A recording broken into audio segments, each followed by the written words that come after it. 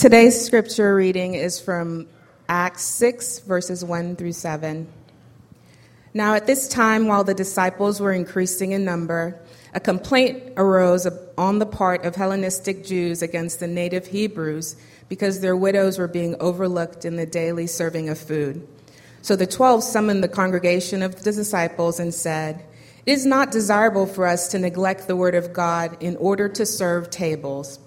Therefore, brethren, select from among you 7 men of good reputation, full of the Spirit and of wisdom, whom we may put in charge of this task.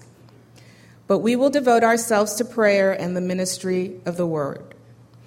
This statement found approval with the whole congregation, and they chose Stephen, a man full of faith and of the Holy Spirit, and Philip, Prochorus, Nicanor, Timon, Parmenas, and Nicholas, a proselyte from Antioch.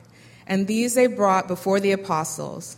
And after praying, they laid their hands on them. The word of God kept on spreading, and the number of the disciples continued to increase greatly in Jerusalem, and a great many of the priests were becoming obedient to the faith. Amen. So we are in a series, as you can see, looking at the power of Jesus in the book of Acts and seeing how that power has caused the first church to really grow exponentially and explosively there in the first century. And at first, of course, if you've been here, you've seen it. At first, it appeared to be for this church all, sort of hugs and roses and rainbows and unicorns, yes, even those. But then starting in chapters 4 and 5, we begin to see some problems happening in the church. And at first, the problems are all external, right? There are beatings that begin to happen, some torture, some threats against the early church. But in chapter 6, we see that there's something new here altogether that begins to threaten the early church. And it's things not on the outside, but things on the inside of the church. But if we'll look a little deeper, I hope we'll see why this brief passage here is included, because it's not just a detour in the book. This passage is a brilliant blueprint for us on how to navigate church life and how to have hope for the future. Because what this chapter wonderfully, thankfully acknowledges is that sometimes life in even the very best churches can get sticky, difficult, and challenging. And all God's people said, amen, yeah. So I want to take a look this morning at how you and I, and really anyone, can survive church life long term. How about that? So I want to ask, what do we need to survive the ups and the downs and the ins and the outs and all the really inevitable challenges we're going to face because of others and other people are going to face because of us along the way? What do we need to thrive in Christian community long term? Now, if you're here, this is obviously sort of aimed a bit internally, but if you're new and a guest, you actually couldn't have picked a better weekend to be here, because now you're going to hear a little bit of how we think behind the scenes. So what do we need to thrive long term? 3 things here. There's a series of firsts this passage gives us. There's a first rule for church. There's a first solution it gives us for problems. And finally, we find that solution through the first deacon, and we'll see who that is as we go. Let's begin here, number 1, and see the first rule of church life. Look at Acts 6:1. It says, "Now at this time, while the disciples were increasing in number, a complaint arose." And if there were ever any truer words written about church, I don't know what they are. As a matter of fact, I think these are the truest words written in all the Bible, right? A complaint arose. And a few years ago, I was having a conversation with someone I think is safe to share now. If not, I'll find out later, I'm sure. And in that conversation, I was talking with a lady who was new here, to our church community. And I asked her, like I normally ask you if you're new, how she found us and what brought her here. And she said, "Well, I've been visiting churches, and I heard about your church from a friend, and so I'm here because I'm looking for the perfect church." End quote. Of course, you wonder why pastors can get so neurotic sometimes, right? Anyway, I looked right back at her, and I said, "Hey, me too." Matter of fact, I said, "I'll join you if you find it." Now, I don't think she ever came back. You say, well, why would you say that to her? That sounds kind of flippant. Well, maybe, but I don't think so. I said that because I knew, and you should know, Acts 6:1, because what it shows us is this. Think about it. There's, in this church, First Church, miraculous power. Churches seeing lame people walk, deep commitment to community care for the poor. There's great preaching, unbelievable worship, prayer meetings so dynamic. There are earthquakes that happen, being led by people trained by Jesus himself, a church exploding with growth, and it still has problems. The church still has complaints against it from its own members. People still feel not taken care of, perhaps overlooked, or in this case, discriminated against. Now, if you're like that person I talked to, and you're here because something went wrong in a past church life, or if you're here today and this is all sort of new for you, you're new to our community and you think it's great, you find that great parking spot every week and you think, thank you, Jesus, it's a sign, right? This is my church home, and the coffee bar line is short. You think, man, yes, 2 for 2, right? They remember your name at the door. Your kids love their teacher, and you find the right spot in the room where it's not too loud, not too soft, right? Or you look at all the different people in here, you think, that's pretty cool, right? No matter where you're coming from, if you're looking for something new, or if you're here and experiencing something greater, or you're anywhere in between, no matter where you're from, let me introduce to you from this passage rule number 1 about the Christian church, right out of Acts 6:1. The first rule about church is there is no perfect church. The first rule about church is no perfect church. No matter how authentically amazing and realistically spirit-filled a church is, a complaint or problem will arise. I mean, here in Jerusalem, Ananias and Sapphira lie. They lie to the apostles, and they die for it. Later on, there's Corinth, right, where people are getting drunk. They're getting hammered during communion. It's crazy, right? Rome, the church potluck, dissolves into like tribal warfare about what people bring and they don't bring, when they eat, when they can't eat. Galatian churches were actually a bit racist against non-Jews. I could go on for minutes, but you get the point. Acts 6:1 shows us the first rule about church is there is no perfect church. You say, okay, right, fine, but what do I do with that? What do I do with that? All right, let me give you 2 ways, to apply this to your own life, to your own family, to your own soul today that I think will help you navigate any church well, especially this beautiful, multi-ethnic, multi-generational idea we call Mosaic Church. First way you apply rule number 1 is this: to become, first of all, permanently disillusioned. Yeah, permanently disillusioned. You say, what's that, Morgan? A few weeks ago I was here. You talked about overcoming disillusionment. No, this is something different. Let me show you what I mean from my all-time favorite quote about church from Dietrich Bonhoeffer, his wonderful book called Life Together, speaking of Christian church. He says this, quote, "The serious Christian," that would be you, "set down for the first time in a Christian community is likely to bring with him or her a very definite idea of what Christian life together should be and try to realize it. But God's grace speedily shatters such dreams. Just as surely as God desires to lead us to a knowledge of genuine Christian fellowship, so surely must we be overwhelmed by a great disillusionment with others, with Christians in general, and if we are fortunate, with ourselves." And what's he saying? Oh, he's saying if you are or you ever have been disillusioned with church or people in a church, he says that's a good thing. That's a good thing. Matter of fact, he says if you've ever been disillusioned, that's actually a God thing. He says it's God's grace that speedily shatters dreams of perfect church. Why? Here's why. Because what is disillusionment other than the end of an illusion? The end of something that didn't exist and wasn't real in the first place. And what is the illusion people carry with them into church? Oh, the illusion is that church is a perfect place, full of perfect people at the perfect size point for you at your moment in life, full of perfect leadership, perfect music, perfect preaching, perfect children's ministry, with a perfect mission statement that we live out perfectly every time. The illusion is the church ought to be full of people that are your identical demographic. and get you the way you like to be getted, and people communicate with you here in the time frame you like to be communicated with, in the technological way you like to be technologically communicated with. The illusion is that nothing ever goes wrong and no one will ever take advantage of you. The illusion is you will always be thanked, and everything you see you do will be seen by someone who always has your best interest in mind. But Bonhoeffer says it's God's grace that speedily shatters that dream. You say, how can that be? Here's what's going on.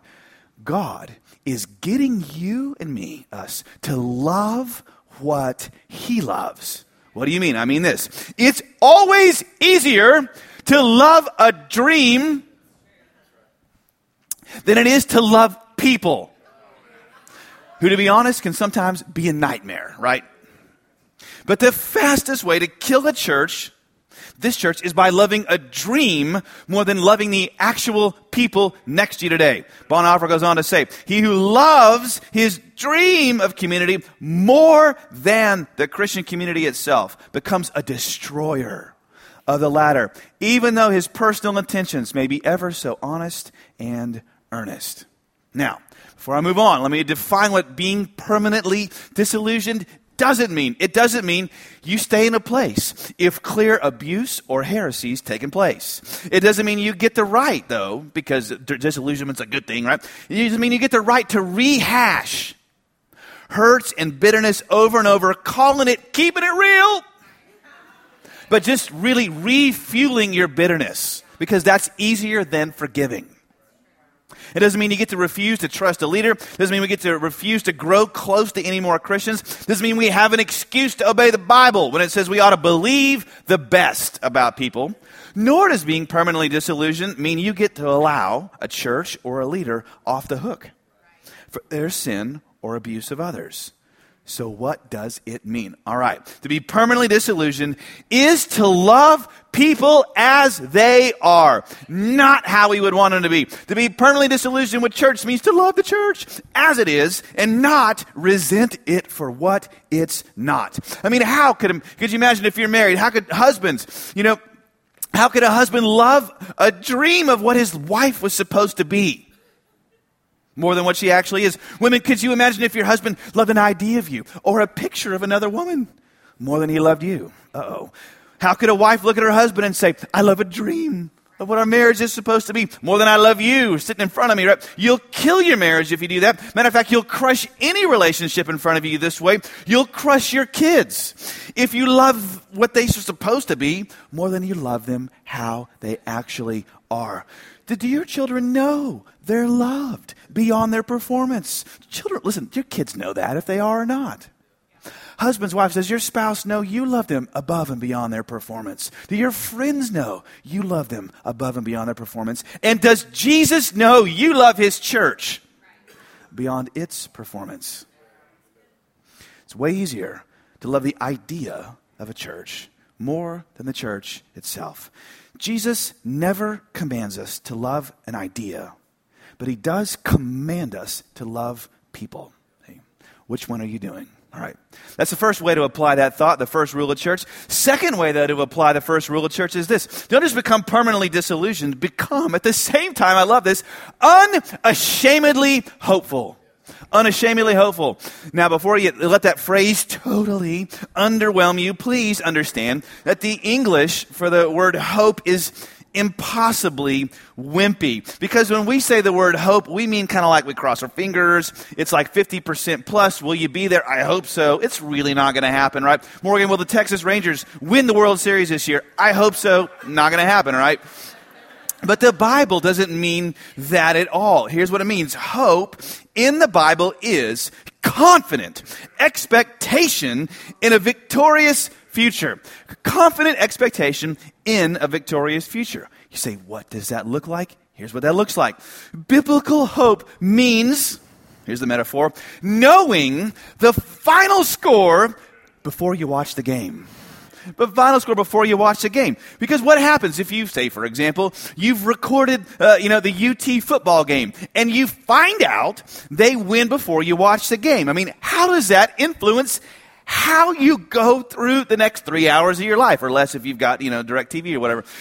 TiVo, it changes everything, because before, when the team fumbled on the opening kickoff and they went down by 21 with 5 minutes left in the fourth quarter and they can't eke out a first down, what would happen to you normally? Well, normally you'd churn, right? You'd fume. You start getting grumpy. You start yelling at your buddy, right? Away with you, wife, bringing me nachos or whoever,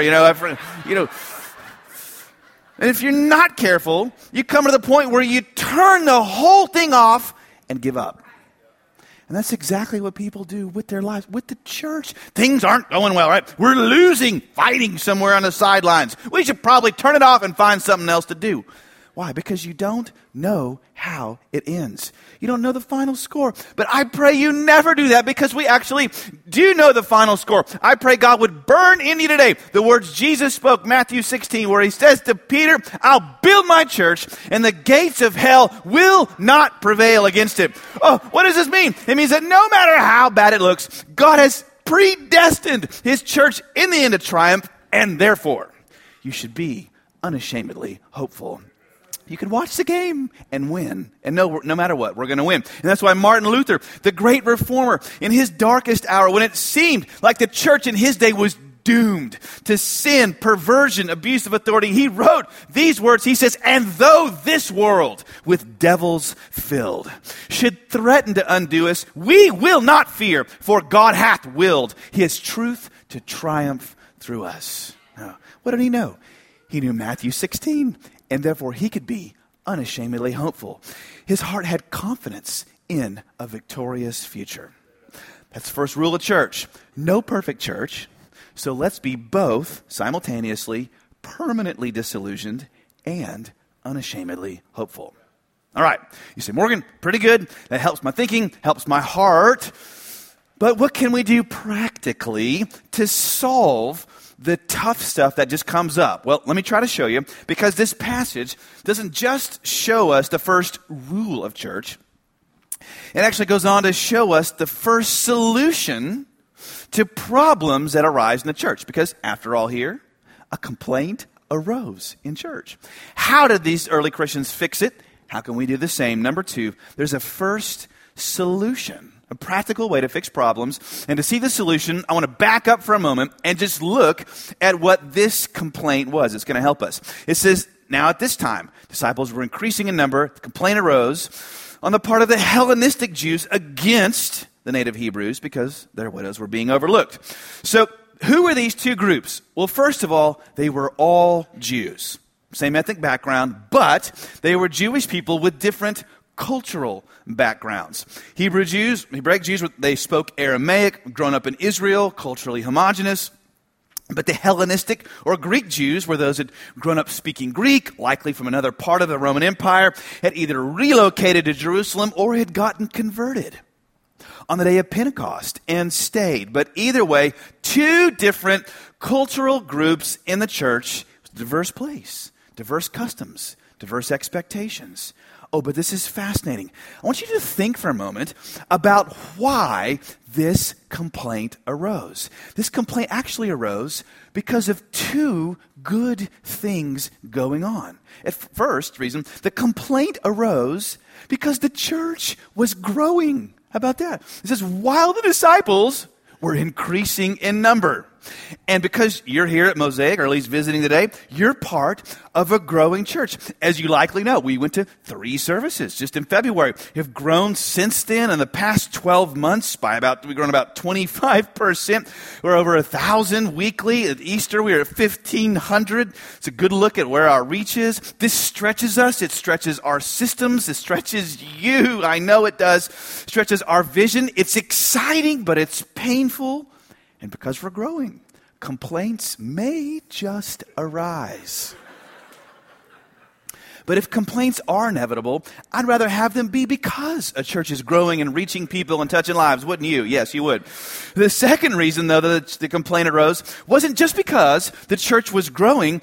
It was actually because the church was doing what it was supposed to be doing. The complaint, you see, wasn't centered around infidelity with a leader, financial mismanagement, but it was around something good. The complaint was centered around how widows were being fed and taken care of, centered around how food was being distributed to people who were in need. In other words, the complaint was around how to do a good thing better.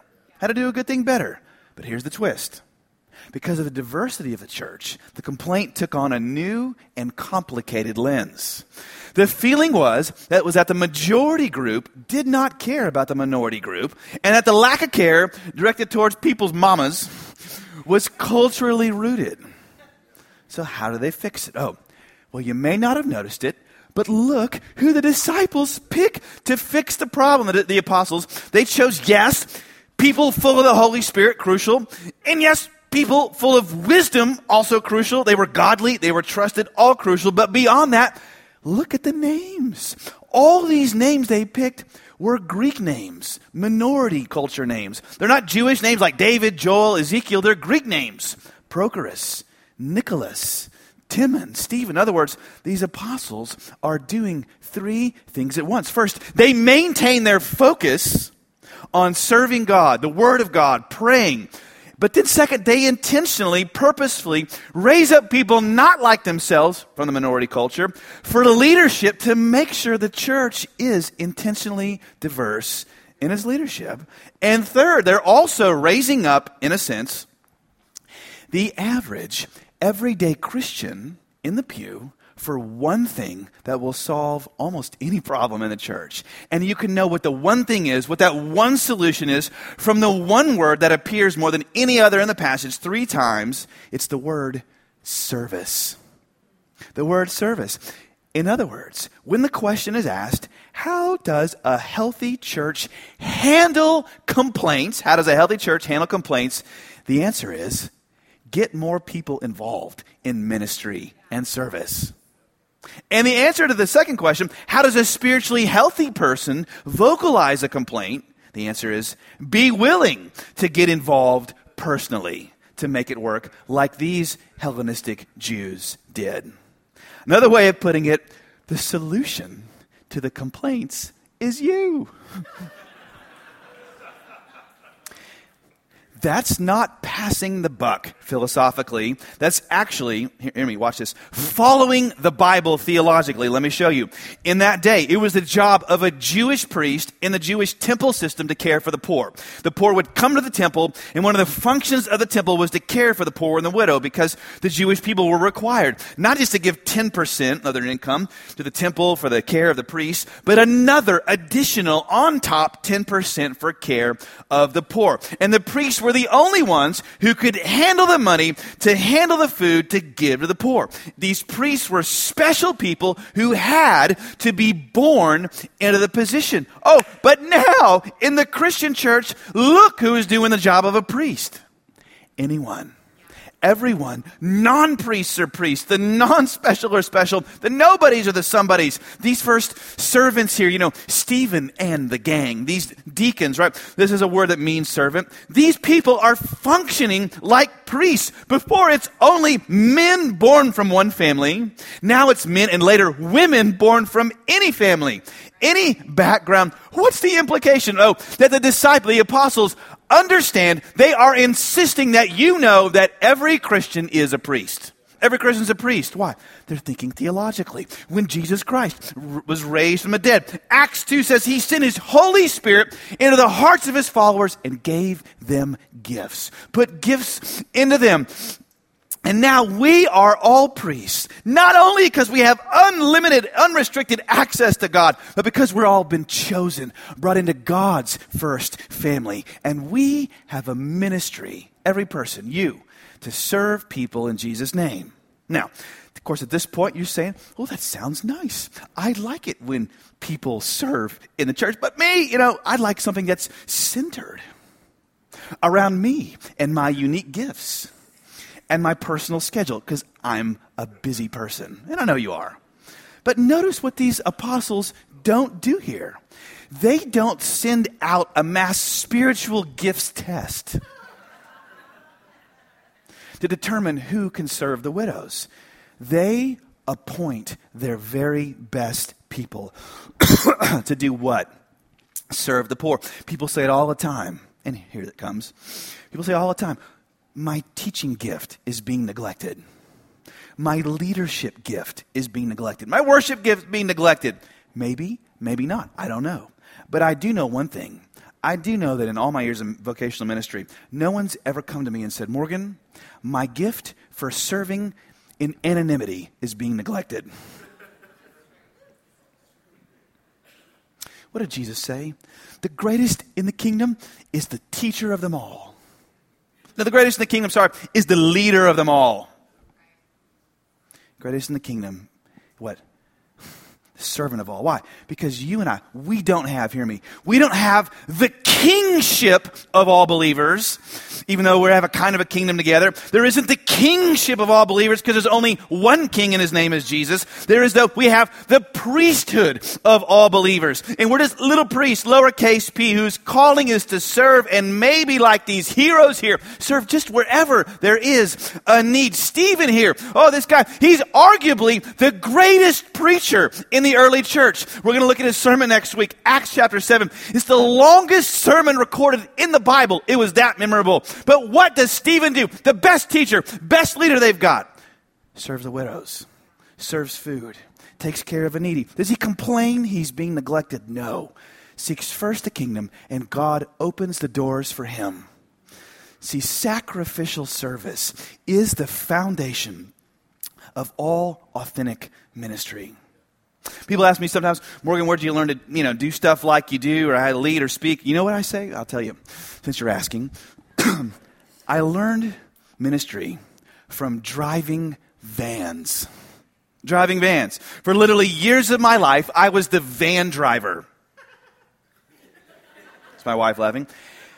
At conferences for college and professional athletes, I'd drive vans all over cities in the U.S. I'd sleep on baggage claim floors all over the U.S., haul luggage for people who may or may not have treated me poorly. And I'd sit and I would sulk. And I would think, doesn't anybody see how great I am?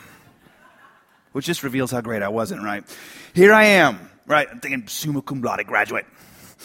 Division I baseball player, leader of my campus ministry group. I preached to thousands of people, right? I'm eating cold fast food again at 1 a.m, about to get up in 3 hours to take somebody to the airport again. Why wasn't I the speaker? People talking about me and my accomplishments. What had I forgotten?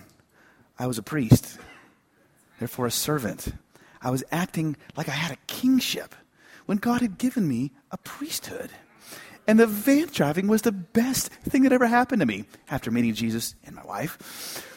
Those vans taught me how to be an authentic Christian and the foundation of real lasting ministry. They taught me to be a priest and the value sometimes of even being overlooked, because being overlooked forces you to make this choice. The choice is, will you believe that a person is actually in charge of your life, or will you believe that Jesus is in charge of your life? And who holds your future? People or God? Some leader or God? Me? God, I hope not. Or God himself? I thought what the world needed was more me. What the world needed was for me to be forgotten. Yeah. What did I need? Just to serve. And my roles change, but I'm doing the same thing. It's all the same. Driving vans, teaching kids, college students, church, service. Service. See, the solution to problems is, like it or not, is service. Service. Serving food. Little people and them kids maybe. Getting hands dirty. Now where can we, in the end, get the heart for that? For this solution. Number 3, it's from seeing the first deacon. First deacon. Look at this curious little phrase here at the end of the passage. It says the word of God kept on spreading. Number of disciples continued to increase greatly in Jerusalem. So this is telling you that on one hand, the solution worked. Getting more people serving one another in Christian community was actually this word.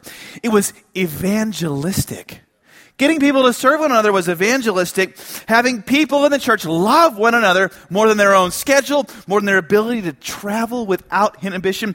People loving one another more than getting resented because they're on PCO. Yet again, that's for the insiders here, right?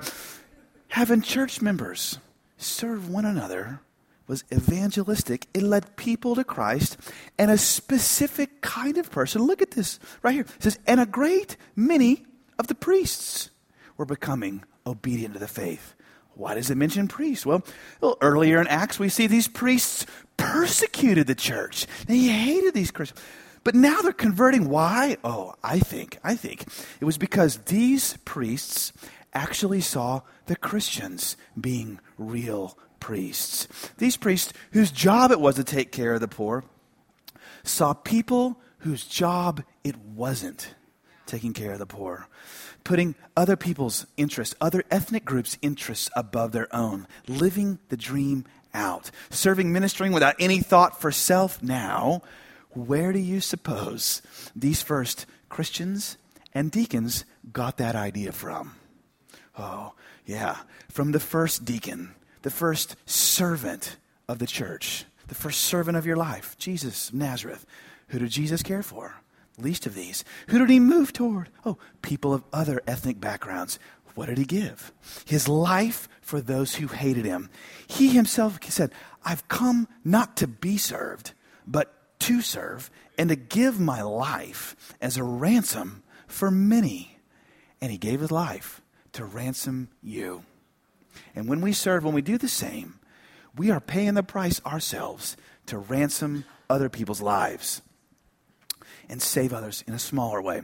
Ernest Gordon was a British soldier captured by the Japanese in World War II, and he was made to work with thousands of others on what was called the Railroad of Death, which was a valley along the Kwai River in Thailand. They made a movie about it, and the prisoners of war were made to work there on the railroad. The conditions were so awful, so brutal, that between 1,000 and 2,000 men died for every 5 miles of railroad built. And it got so bad that Ernest Gordon, in his memoirs, he said that the men were all at each other's throats, and they went back to the law of the jungle. He said, quote, death was everywhere. Its conditions worsened. Our lives became poisoned by selfishness, hate, and fear. Formerly, we had huddled together because of our fears, believing there was safety in numbers. We still had shown consideration for one another. Now that was gone. Completely swept away. Existence, he said, had become so miserable, the odds so heavy against us, we existed just to survive. We lived by the rule of the jungle, red in tooth and claw, the evolutionary survival of the fittest. It was a case of, I look out for myself and to hell with everyone else. But then he said, one afternoon, something happened. He said there was a shovel that went missing at the end of the day. The officer in charge of the regiment became enraged, and he demanded that the missing shovel be produced or else. And when no one in the squadron volunteered the missing shovel, officer got out his gun and threatened to kill everyone in the group on the spot. But then suddenly, one man stepped forward. I took it, he said. Officer put away his gun, picked up the shovel, and beat to death the man on the spot. But later, at the second tool check that day, no shovel was missing. There'd actually been a miscount at the first check. And the word spread like wildfire throughout the camp. An innocent man had been willing to die to save everyone else. Ernest Gordon said this incident had a huge effect. We began to treat each other like brothers. Then another man was caught trading with local people the ties for medicine to give to a dying comrade, and was caught and was killed for it. But he submitted to the execution, reading his Bible now up till the very end. He said death was still with us, but we were slowly being freed from its destructive grip. And then he said later, when the death camp was liberated by the American soldiers, he and his surviving comrades lined up to forgive the officers who had killed them. They said, no more death. No more death. What had happened? Oh, the sacrificial love and service of one man who laid down his life changed a jungle back into a human community. What did those men need to pull them back from the law of the jungle? Oh, they needed an example, right? And we, can you see, have a greater example. His name is Jesus, whose love and power enables us to serve and create the kind of community through service we really wanted all along. Hear me. This church will never be built on the gifts of a few, but on the sacrifice of many. What's the first rule of church? Oh, there's no perfect church, no perfect place. What's the solution for any problem we face? It's always service by God's priests and members. And how can we get there? Oh, by saying yes to Jesus and his love and grace and ransom toward us.